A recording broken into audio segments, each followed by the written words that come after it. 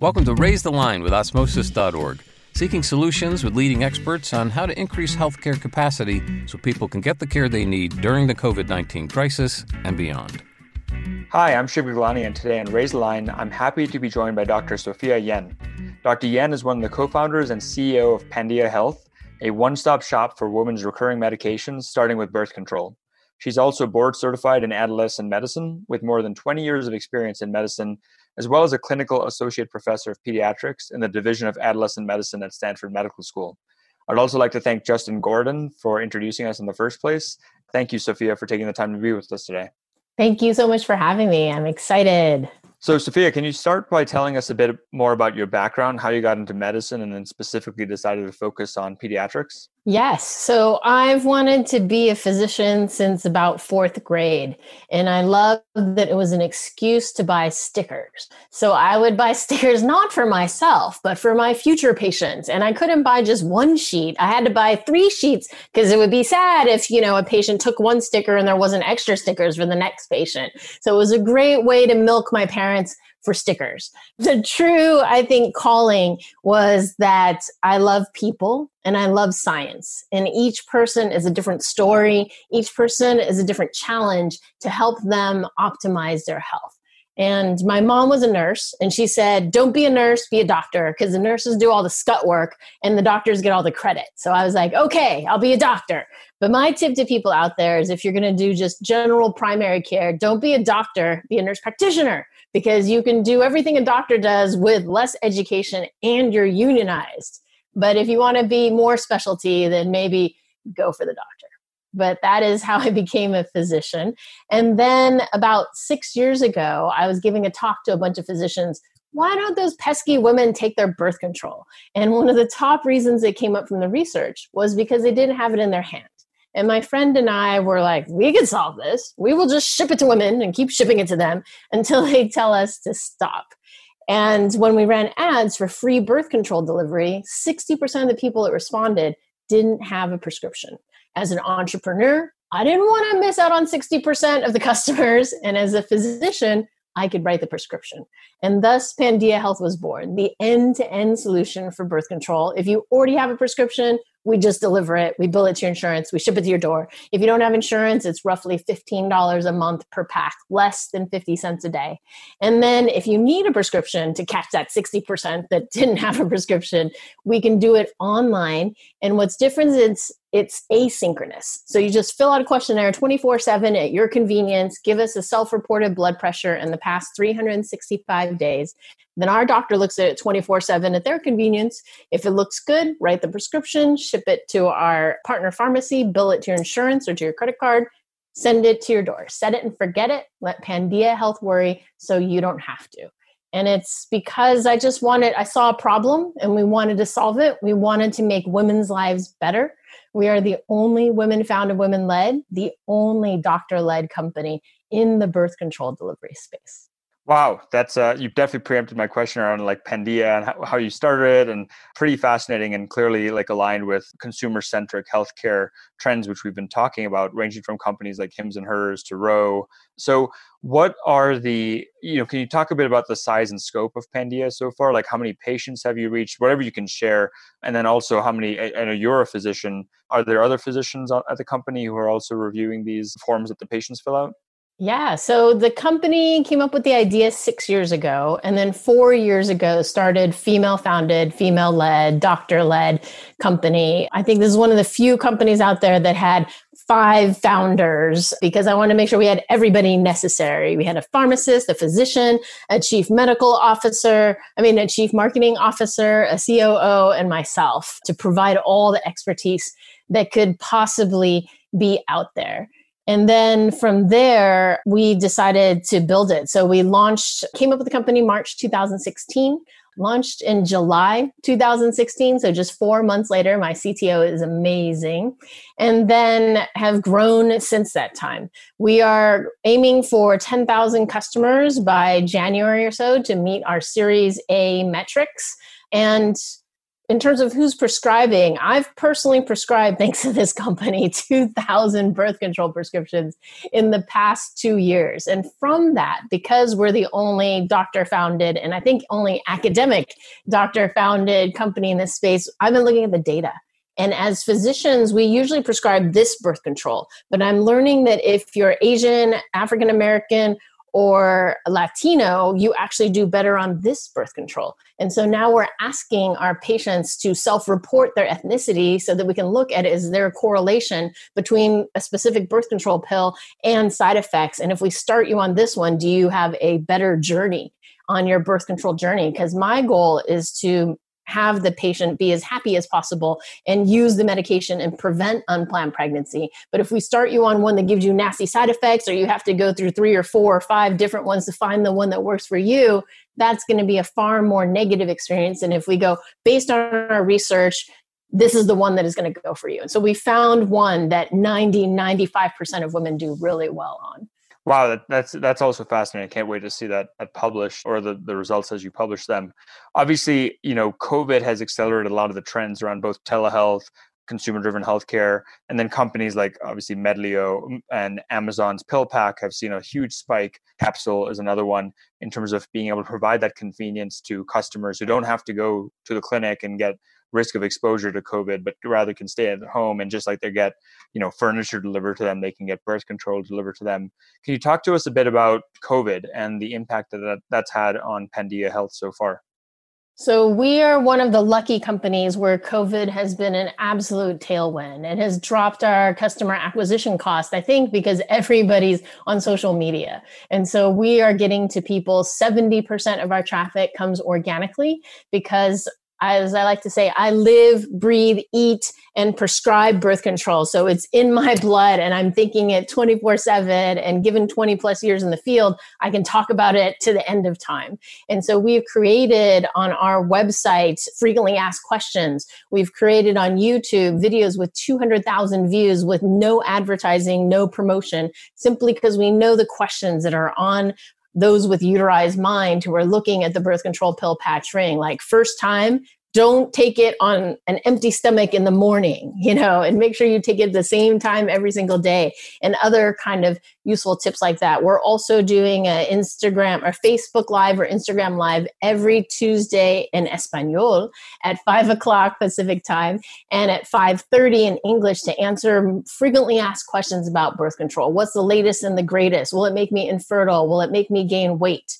And so we have been able to capture people's interest that way organically. And we're also running Facebook and Google AdWords, and they've become more effective as more people are sitting in front of it. But as you mentioned, COVID has driven people to understand asynchronous telemedicine. Before they didn't know the word asynchronous, but now everybody knows about it because of asynchronous learning.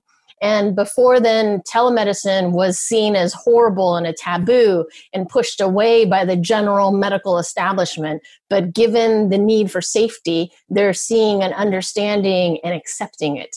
The key that I want people to understand about telemedicine is not all telemedicine companies are created equal, and that you should look at who is the CEO, what is their goal, are they driven purely by profit, or are they here to make your lives better? And I like to say, as the only MD CEO of a birth control company, we will always tell you what's best for your health, even if it doesn't benefit our bottom line, because I will make money for my investors, but I don't have to do it pushing something you don't need or withholding information from you. So when consumers are looking at telemedicine, one, who is the CEO? What is their mission?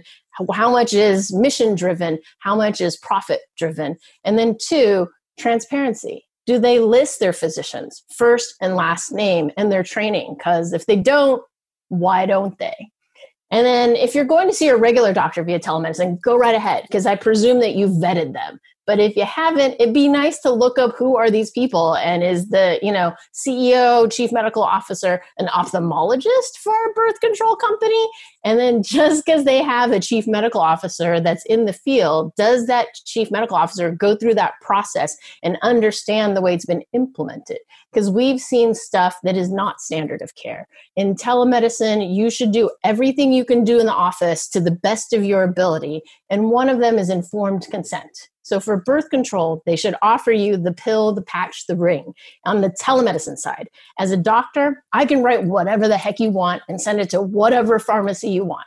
On the pharmacy side, I can choose not to fill the pill and the patch or, patch or ring or whatever because I lose money on it. But on the telemedicine side, I should give you all your options and I should send it to whatever pharmacy you want. And then to separate the pharmacy side and be like, oh, well, I'm only going to fill the ones that make me money. So make sure that if you have ethical and following the standard of care telemedicine company, that they are giving you all your options. Also, it's unusual to go to a doctor's office and they go, do you want this drug? Right? They don't say that. They're like, do you want a cholesterol lowering drug? They don't say this drug. And so if they're saying this drug, you got to wonder, look at their relationships with that drug company, see what the situation is. But as a physician, you should not be like this drug. You should be all your options, choose this option and explain why. That's super interesting. That first time I've heard those criteria, and certainly I'm sure you've written about that or something that our audience, mostly health professionals, can glean from. Can you tell us a bit more about kind of the types of people you are reaching? I mean, you were trained in pediatrics and adolescent medicine, which is when a lot of people start taking birth control, obviously. But then, do you prescribe to people who are, much older? And then also, I know one reason for birth control is obviously actual birth control, but you've launched this #periods optional initiative. Can you tell us a bit more about that? Those are very good questions. So as an adolescent medicine practitioner, trained in pediatrics, I'm fine with the little ones up to like maybe 25 or 30. And the main reason, one of the reasons we created this company was, to make sure we could bring birth control to wherever you have internet and a mailbox, but also because that birth control is safe and it should be over the counter. And that's what the American College of Obstetrics and Gynecology said back in 2012 and again in 2016 and again 2019. So we feel comfortable with a drug that should be over the counter as long as you ask these 20 questions, the same questions I would ask you in my office, and as long as you get a self-reported blood pressure that's within the normal range. And so on our platform, we don't tell you what normal is because we feel you might just check that box. We want you to give us a number so we can make sure that it's safe for you and that, no one dies or anything like that. And so we are comfortable prescribing from age 14 to about 45, 50, 55. And at 55 and up, you really shouldn't be using birth control for birth control, but you're actually using it for menopause. And we're looking at it at the other side. But for menopause, you need a lower dose simply because the estrogen does give you an increased risk of blood clots and whatnot. But it's crazy. I just realized this looking into it, that the menopausal doses is far more expensive than the birth control pill. So the standard birth control pill is $15 per pack per month.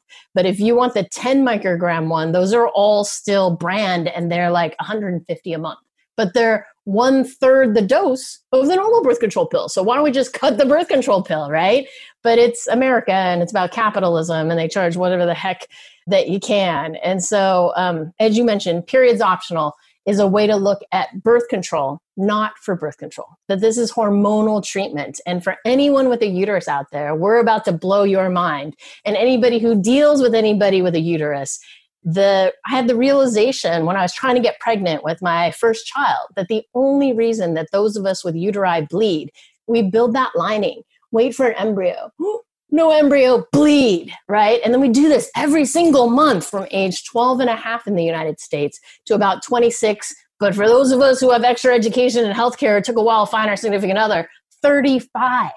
20 years of build and slough and pop out an egg. And every time you build that lining, you risk endometrial cancer. Every time you pop out an egg, we don't know if it's the pop or the heel, you risk ovarian cancer. And why are we doing this if we're only on average catching a baby, making a baby twice in our lives, right? And so this incessant menstruation is a modern construct. And in our natural state, we used to have 100 menstruations a year. Now we're having 350 in our lifetimes, not a year. Now we're having 350 to 400 menstruations in our lifetime. And it's because we're starting our periods at 12. Whereas in the natural state, we would start at 16. We would have 8 babies. We're only having 2. We would breastfeed 12 to 18 months. And now we're breastfeeding 0, 3, or 6 months. How many menstruations or bleeds does a person with a uterus have when they're pregnant? 0. When they're exclusively breastfeeding, 0. So we should have 100 menstruations, bleeds in our lives. We're having 350 to 400. And so sharing this information with anybody with a uterus will increase those with a uterus's productivity. The number one cause of missed work and school under the age of 25, menstruation. And a lot of women go, well, it just runs in my family and is the way it should be. And it's like, just because it runs in your family doesn't mean it has to be that way. Like if your family runs like my family, blind as a bat, let's use technology to make your life better. And so we now have the technology to turn off that monthly bleed. And in my world, you would only bleed when you're trying to get pregnant. So for me, it just took 3 months each time. So 6 menstruations in a lifetime versus 350 to 400 menstruations. So if you guys want to learn more about it, pandiahealth.com/periods optional. On the bottom is my TEDx talk that I gave on the moonshot of having fewer periods. But this opens it up to hormonal treatment rather than birth control. But it also can be for bad, evil, heavy periods. And every time I give a talk to a bunch of those with uteri, a room of 30, 3 women will come up afterwards and be like, oh, I'm so tired and cold. And when I have my period, do I tell my team about it as a CEO? And I was like, you're a CEO, right? You should have health insurance. Why don't you go talk to your health provider? And at least, first line treatment is ibuprofen, 600 milligrams with food up to 3 times a day for 5 days to decrease the blood loss by 30%. Failing that, then go to some sort of hormonal treatment to control it. And for the parents out there, I have a 14-year-old and now an 11-year-old. And I ask you, is your young person going to do better on the SAT bleeding or not bleeding? Or on a talk or a pitch, bleeding or not bleeding? On a sport, bleeding or not bleeding? And the example I give is as a pre-med. I was at MIT taking my biochem final. All of a sudden, blah, blood. And I'm like, do I run to the bathroom or do I finish the exam? And the answer as a pre-med or pre-health student, you finish the exam. But was I a little distracted? Yes. And I looked to my left, I looked to my right, 2 non-uterine bearing beings, and they're like, do.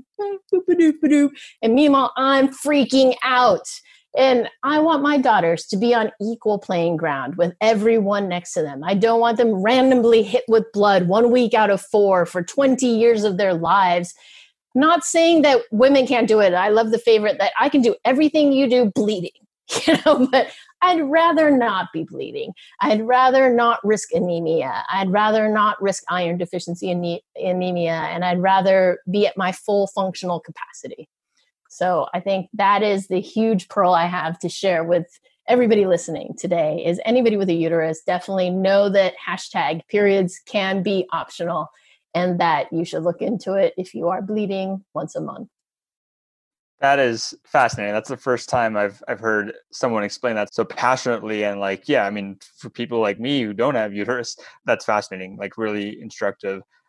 I'm curious, we had Eric Topol on the show a couple of weeks ago, who I'm sure you know. He wrote one of his 3 most famous books was The Patient Will See You Now, about the consumerization of healthcare and having patients take a more active, or just people, right? Because everyone is, has a body, has conditions, take a more active role in their own healthcare, not have to, go to their priest to communicate to God, as if you were to use that analogy, but rather learn about it themselves, which is, I think, what a lot of the companies like Pendia are helping people do, obviously with the guide. But I'd love to hear your take on, as an academic professor, where, when you learn at places like MIT or Stanford, there is that hierarchy there. I was at Harvard undergrad and then Hopkins Med School. Definitely a hierarchy because it gives power. And also sometimes there's an attitude of doctor knows best, which they do, they train, but there's that attitude that the more patients look up their symptoms on WebMD or something, the more sort of annoying they become or cyberchondriac they become. I know it's obviously not black or white, but where do you stand on the consumerization of healthcare and, everything from 23andMe to what Pendia is doing to Ro and Hims and those kind of companies? Yeah, I think that, I love data. If you'll talk to my team, I'm always about collecting more rather than less data. And I think 23andMe offering information, but it has to be done safely, right? If I give you a result and you freak out and kill yourself, that's not cool. Or if I give you a result and you don't truly understand it, like even I have a colleague at the New York Times and her interpretation of the research in New York Times, not some crazy website that's promoting marble vaginal eggs, but a respected newspaper, was their interpretation of COVID antibody results was that children make a lesser response. And my interpretation of that study was not that they make a lesser response, they make a more specific response of this specific IgG as opposed to a whole bunch of different IgGs, which then have collateral damage and stuff like that.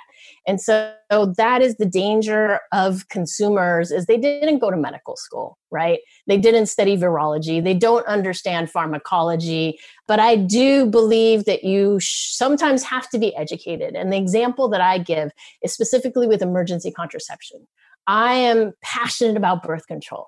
And so I call myself the god of emergency contraception for young adults. And I gave a talk to a bunch of 60 Stanford physicians, only one out of 60. This wasn't like med students. These were residents. 1 out of 60 knew about the 4 different types of emergency contraception. So 1 is the copper IUD. 2 is prescription emergency contraception. And as physicians or health practitioners, you should know about the prescription option. Everybody knows about the 3rd one, Plan B, and its generics. But if you go into a doctor's office or the ER, do you want the 3rd most effective emergency contraception? No, I want number 1 or number 2. And number 1 is invasive, but it is 99.99999% effective. Number 2 is twice as effective as Plan B and its generics. And then because I'm an academic, always up to date on the literature, because I have medical students and residents going, Dr. Young, the latest paper says X. Why aren't you doing Y? And so the latest and greatest is that if you have a body mass index of 26 or greater, and my body mass index is 25, and thanks to COVID, might be 26 now. I haven't checked recently. Plan B and its generics are as good as if you took nothing. And so this is very important to the 60% of America that is overweight or obese. 1, know your BMI. 2, if it's 26 or greater, Plan B and its generics are as good as a Tic Tac at preventing pregnancy. On the side, you can double up on it, but why not get the prescription emergency contraception ahead of time? And right now under the Affordable Care Act, it is free, no copay, no deductible, but no, as of a couple months from now, the Affordable Care Act may be reversed and then you will have to pay for it. So go get it now. But knowing about the BMI of 26, knowing about the fact that prescription emergency contraception, Ella or olapristal acetate, exists when your doctor might not, because there's so much for the physician to know. And so it's good, I think, to know about your particular disease, to get together with other patient groups to share, this has worked for me, et cetera, like that. But to try to figure out what you have is also doable as well. But I think you have to be careful what websites you go to.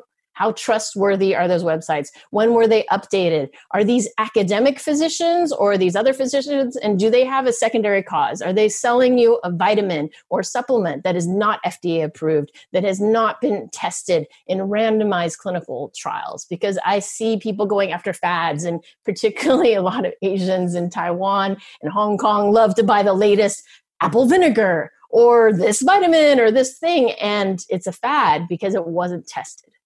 That is fascinating. I mean, I wish we had more than 30 minutes to talk through all this stuff. I've been really enjoying seeing the innovations happening in women's health, right? I think 5-10 years ago when I was writing for MedGadget before starting Osmosis, there wasn't as much discussion around it. There was a lot of like smartphone physical. That's how I got to know Eric Topol, like smartphone-based devices to collect your ECG or to collect, if you're an asthmatic, to understand your breathing patterns. Women's health, I think, especially in the last 2-3 years, has seen this massive renaissance. Everything from companies, for like yours, Pandia Health, which are pioneering in this way, Nurex to Ula Health and Poppy Seed, which have popped up as well. So I'm very excited to watch this space over the next 2-3 years and see how it evolves. Since we're coming up in time, I guess one question, given that you are a physician and you teach so many residents and medical students as well, What advice would you give to them about meeting the challenges of that COVID has brought and beyond? And it could be around women's health, it could be in general. I think that telemedicine is here to stay, and we need to know what are our limitations. As a physician, I've always been skeptical about telemedicine because it is so easy to do a telemedicine visit and say you covered everything, but you didn't. You didn't listen to the heart. You didn't look at the ears. You didn't really get a good look at their throat. You weren't able to do a sample. You didn't even get their vitals. If they have asthma, can you really listen to their lungs? And certainly the equipment is coming.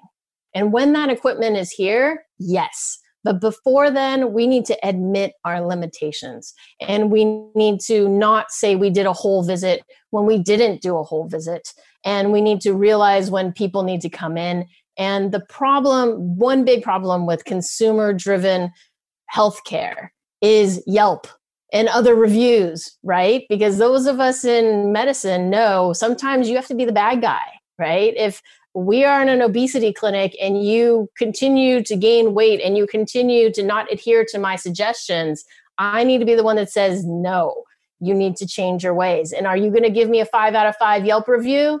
No.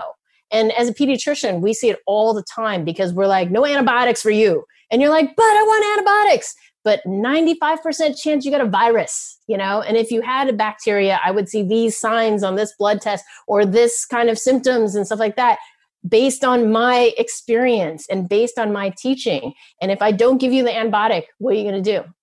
You're going to fire me, right? And if you ask for a particular drug because the drug rep sold it to you online and pushed it into your brain or is giving you an incentive, and I don't give you that drug because it's not the best in your best interest or not the most cost-effective medicine, I'm going to get dinged.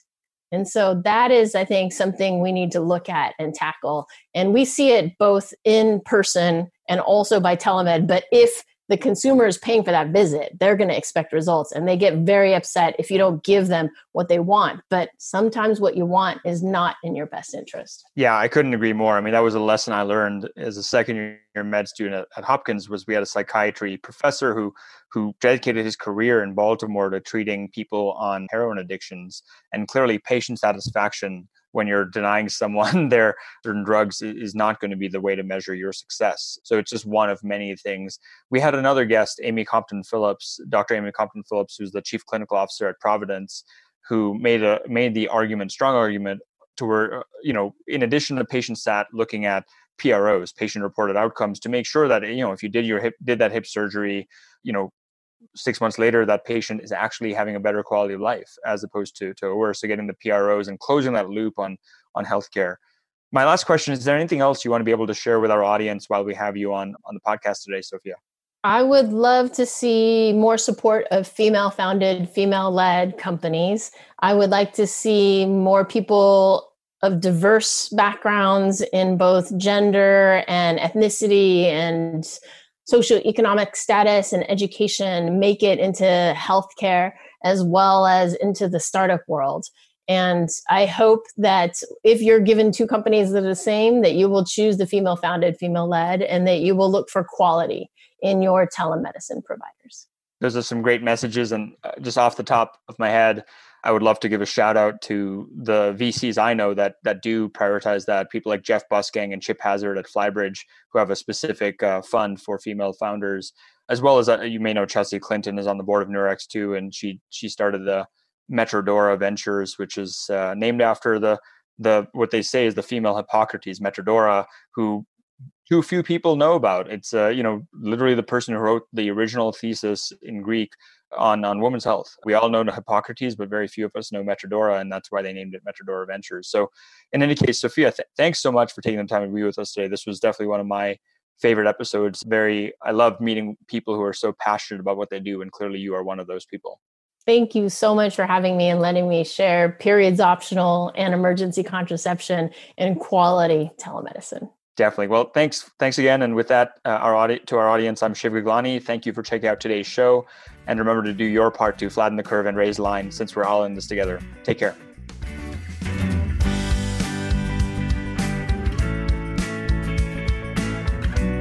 For more information on how you can help raise the line and flatten the curve, go to osmosis.org/COVID-19.